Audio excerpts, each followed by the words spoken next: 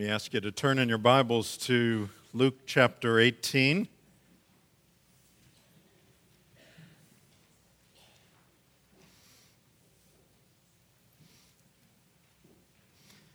Next week we will be back in our study in the book of Acts.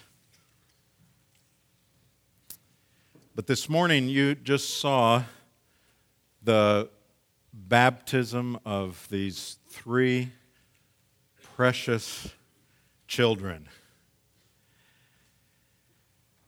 There are people who take views of those children spiritually and children like them that I would say are on kind of two different ends of things, and neither of which we view them. But one view would be that the infants, if something were to happen to them and they weren't baptized, that they could not go to heaven. It's an awful thing to think of, but that would be one particular view. Perhaps on the other end of the spectrum would be the view that no one should be baptized until they can make a credible, audible profession of faith. Now, it's interesting that even those who would view that end of things in terms of these children, most churches that teach that also will have what is called an infant dedication service. It's my contention, because we don't see a dedication service like that in Scripture, commanded anywhere, or certainly by example in terms of what God's people ought to do. But it's my contention that the reason they do that is because of the good intention of the parents, and that is that they want what's best for their children, and they know that somehow our children are included in these promises, and so they have put together a service to acknowledge those good and right motivations of the parents. Today in our passage, we are going to see some parents with what I would think are good motivations for their children. Mothers and fathers, loving mothers and fathers, always want what's best for their children in every way, but certainly in the spiritual realm. We read in Luke 18, it says, "Now they were bringing even infants to him," verse 15, "that he might touch them. And when the disciples saw it, they rebuked them. But Jesus called them to him, saying, 'Let the little children come to me, and do not hinder them, for to such belongs the kingdom of God. Truly I say to you, whoever does not receive the kingdom of God like a child shall not enter it.'"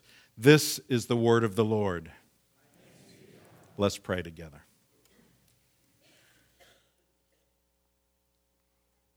Oh Lord, how we thank you for your word that addresses all of those things that are most essential for us. And you have shown us. You, Lord Jesus, have shown us your view of the children. Will you enable us today to learn from this passage that was preserved for us to read and to study today? And we pray this in Jesus' name. Amen. Now, what we see, as I mentioned in this brief passage, is the desire of the parents to bring their child to Jesus. Look at what was taking place here. Jesus, as always, had been doing a great deal of teaching. He generally taught to those who would follow him, certainly most of the time to adults, but also to mixed crowds because, in that day it wasn't as though parents would leave their kids at home with a babysitter or that kind of a thing. And so surely there were usually mixed ages in the crowds. So what takes place is that Jesus and the 12, they're traveling toward Jerusalem, and some little children are brought to Jesus. Now, the word here, the word that's used for little children is a word that indicates these were little children. These were children that were probably still nursing. And so, as opposed to the children being sent to him, they were literally brought to him. And so, even with that, let's face it, I told you I think these are parents with good intentions, but you never know. There could have been a wrong motivation by the parents to bring the children there. Maybe the parents had a wrong view of what Jesus would do. Maybe they had somewhat of a magical view. But what we see is that Jesus doesn't penalize the children even if the parents have a wrong view. There are some parents that take their children to Sunday school. There are some that would take them on a Wednesday night or maybe vacation Bible school, and they might have a wrong motive. They may say, that's fine. You can babysit my child, get them out of my hair for a little while. That would not be totally unheard of or totally uncommon. In a previous church that I served, back in the day when they had bus ministries, we sent out a number of buses to the town where our church was and even the small towns around. And, we knew that was also in a day where you could, send your children with trustworthy people and not be quite as afraid as most would be today. But we knew that there were parents that really were just trying to get them out of their hair. And occasionally, this is what I would hear from members of the church. Not very often, but occasionally. And this is almost a direct quote.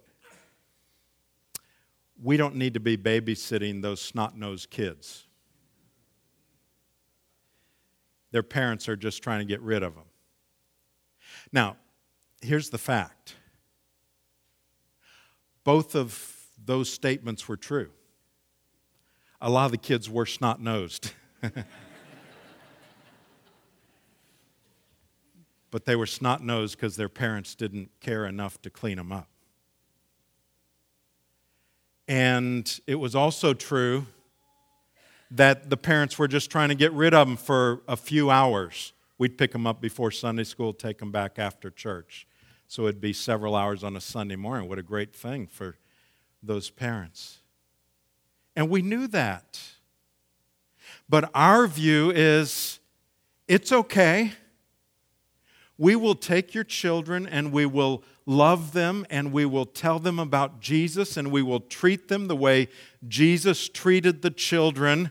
And at least for those few hours, they're going to be in a safe place where they are loved and they're hearing the Word of God. That was our view. And it was because we were convinced that that was Jesus' view of the children. And that's how we look at children here. I've never heard anyone say anything about snot-nosed kids. Don't worry. But that's how we view our children here as well, in terms of our desire to tell them about Jesus, to teach them the Word of God, to love them as we would our own children when they're here. Now, look at this. They brought him for a touch from Jesus. It says, verse 15, now they were bringing even infants to him that he might touch them. What was the point there? Well, any of them that had followed him at all or even heard about Jesus knew what kinds of things the touch of Jesus did for people. The touch opened blind eyes. The touch made ears that couldn't hear to be able to hear. The touch got people up that had never walked before, and they picked up their own mat. The touch raised people from the dead. Why would we not want the Lord Jesus to touch our child? So presumably, the parent or other relatives brought the child for Jesus to place his hands on them and ask for the Father's blessing during that time. And we're going to see in a minute how Jesus viewed that. But first notice what I've called here the underestimation by the disciples concerning the souls of children. I am convinced that they totally underestimated what God can do in terms of the life of a child. Look at the second part of verse 15. It says, and when the disciples saw it, that is the bringing of the children, they rebuked them. Now, who is being rebuked here? The parents. The parents are being rebuked. What we're seeing is basically the disciples' ignorance. I'm pretty sure that the disciples weren't child haters. Now, I guess I don't have much to base that on, but I doubt that was the case. I don't think it was, we hate kids, get these kids out of here. I would think rather that what we have here is the disciples saying, look, Jesus, everything he says is so important. When he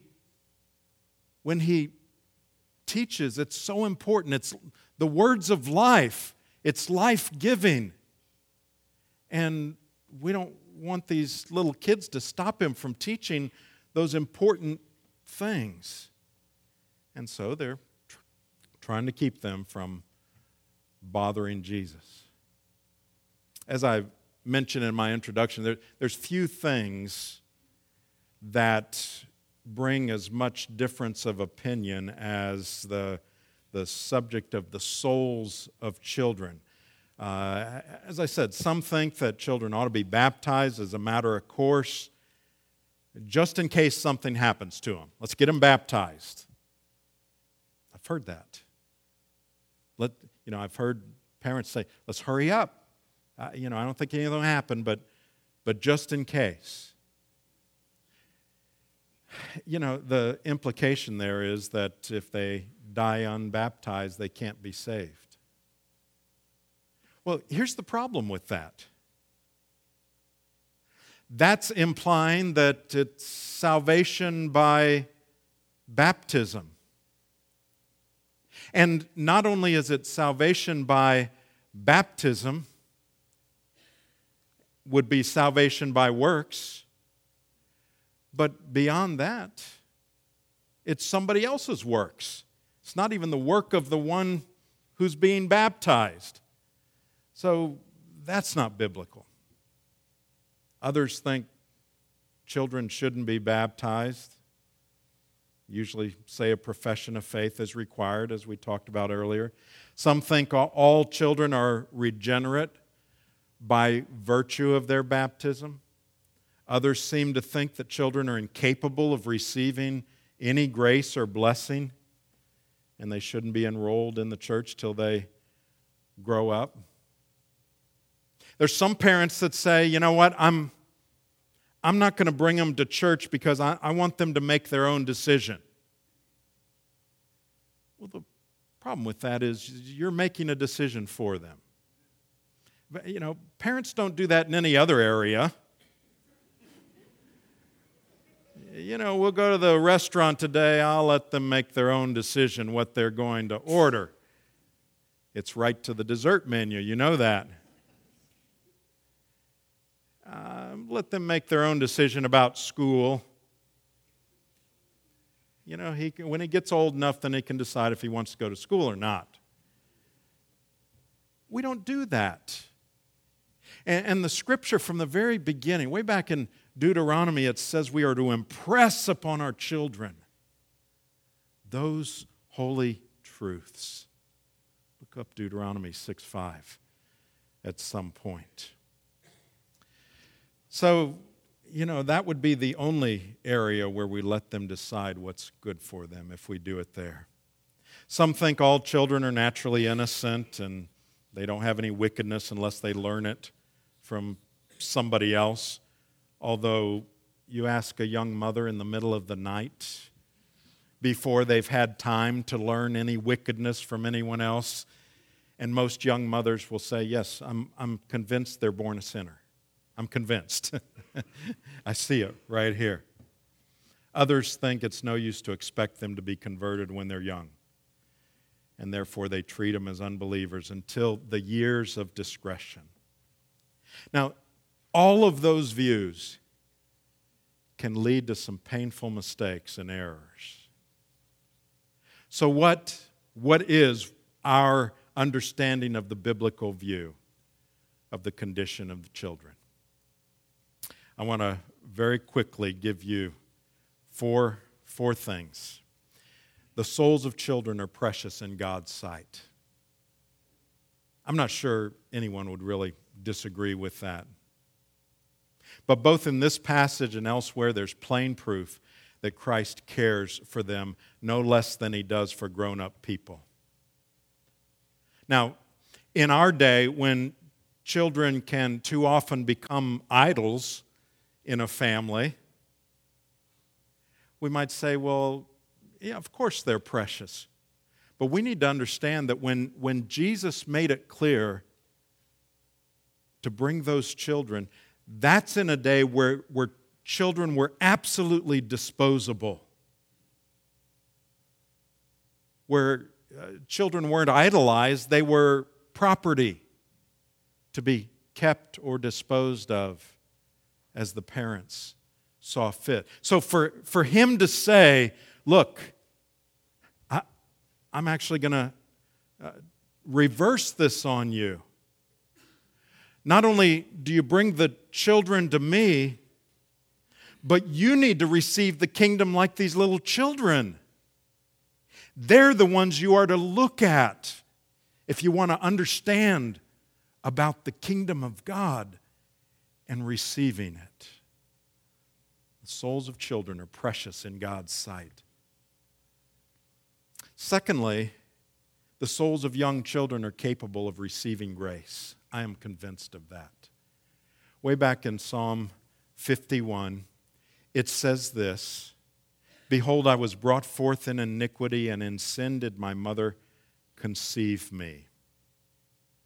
Now, it's not saying that the act of conception was a sin, but rather from the moment of conception, from that moment on, I was a sinner. Well, if you are a sinner from that moment, then that means you have a soul. Are we to say that God cannot work in the soul of one who is lost from the moment of conception? Are you saying a very small child can be a believer? That's what I'm saying. A very small child can be a believer. Now, hear me. They can't understand the Trinity. Can you? They can't understand all about God's sovereignty and man's free will. They can't understand everything about heaven or hell, eternal bliss or eternal condemnation. They cannot understand all of those things. Who of us does? What if we all had to understand those before we could be saved? But that's not the case.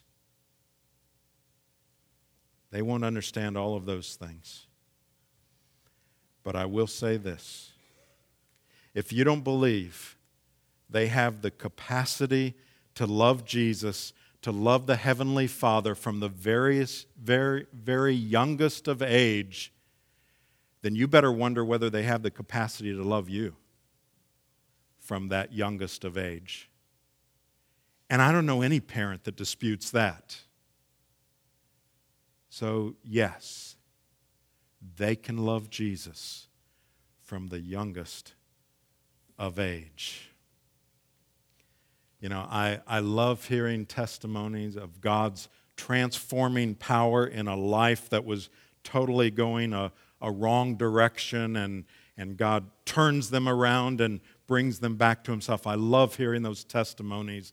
Thanks be to God when we hear those.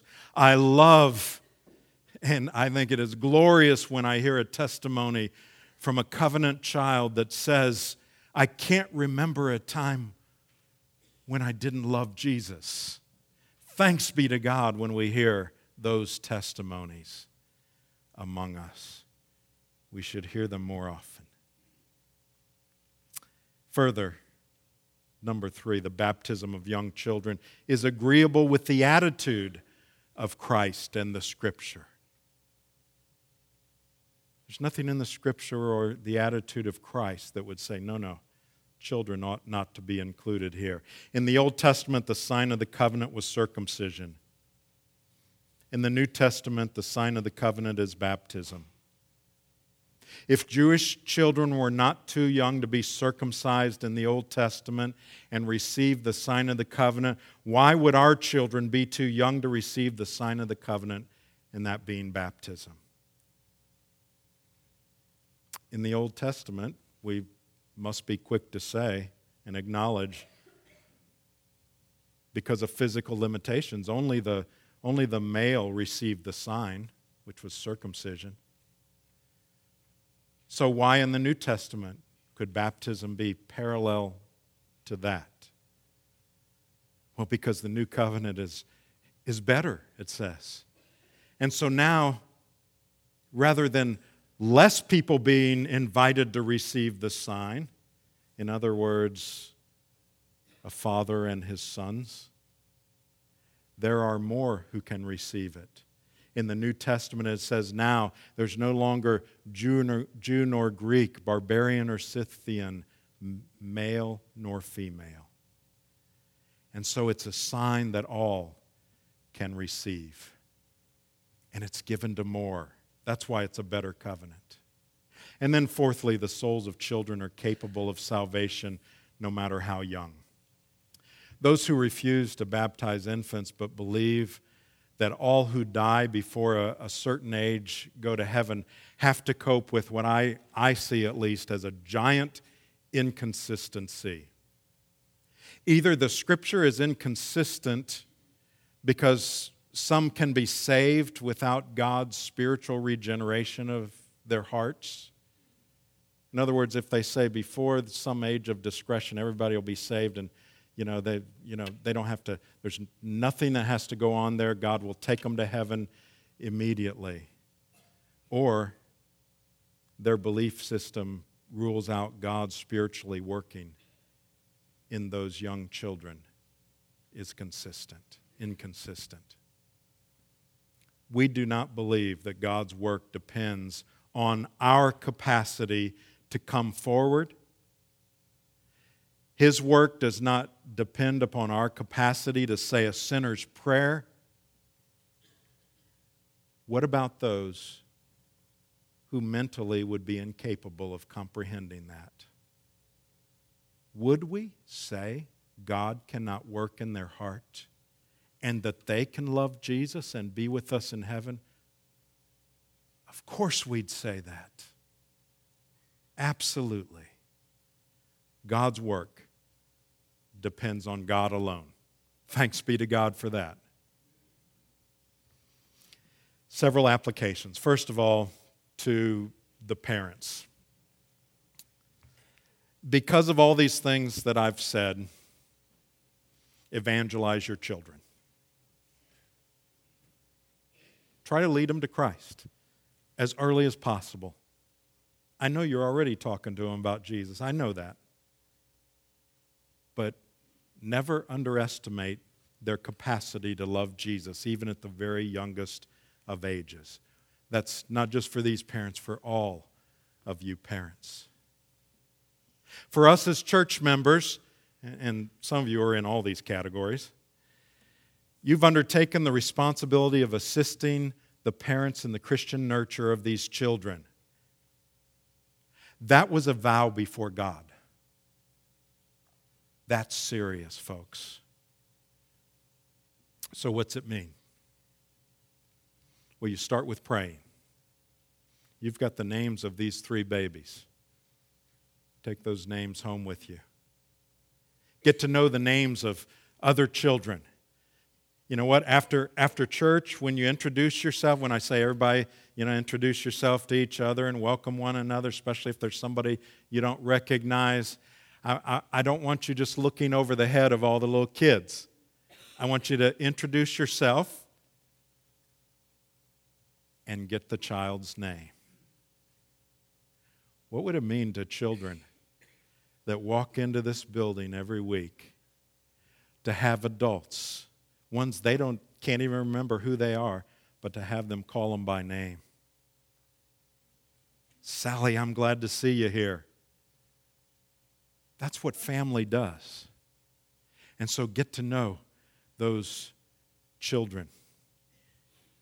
And then work. Because of that vow, we should never have a shortage of workers in the nursery, in Sunday school, on Wednesday night, on Sunday night, at Vacation Bible School. And by the way, I'm not rebuking you. Last year at Vacation Bible School, we had more workers than we could use. But I'm just reminding you, that's how it ought to be in a church that takes this vow seriously. And there's another application real soon, and that's Wednesday night, the children's music program in the Great Hall. You might say, well, I don't have any kids anymore, or my kids aren't in that, or whatever. Wait a minute, you just took a vow. And you've taken other vows concerning many of these children up here. I would love to see that great hall full of people saying, those are our kids. Just like you'd be there if it was your grandchild or your own child. Because it is.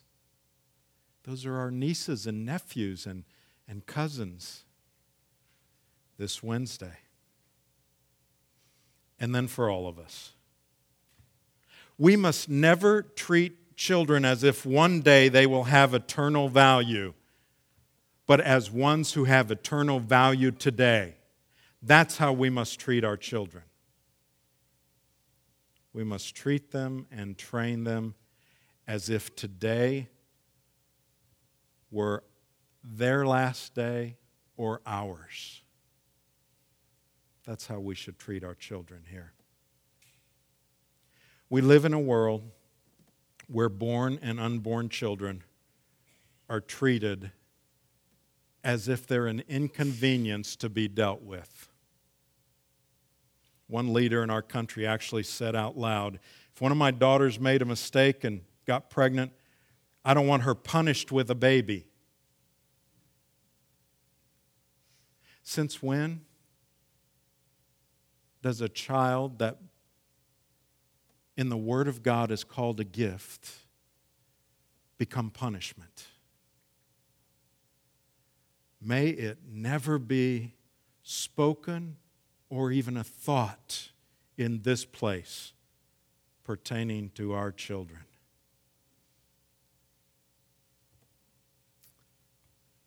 We live in a world that destroys their children. Let's fill it with covenant children. And let's teach them about the love of Jesus. Let's bow together. You have called us, Lord, to nurture these children in the Lord. And I think everyone in this room said, we're going to help. So, Lord, will you not let us forget that we've taken that vow? On this Mother's Day, we thank you for the children you have given to us. Will you give us more? From within, from outside, will you give us more? And then enable us to treat them as our own. Lord, we need your grace and your love to do that, and we pray for it in Jesus' precious name. Amen.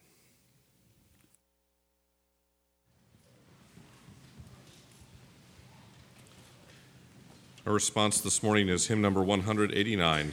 Please stand to sing, Jesus Loves Me, This I Know.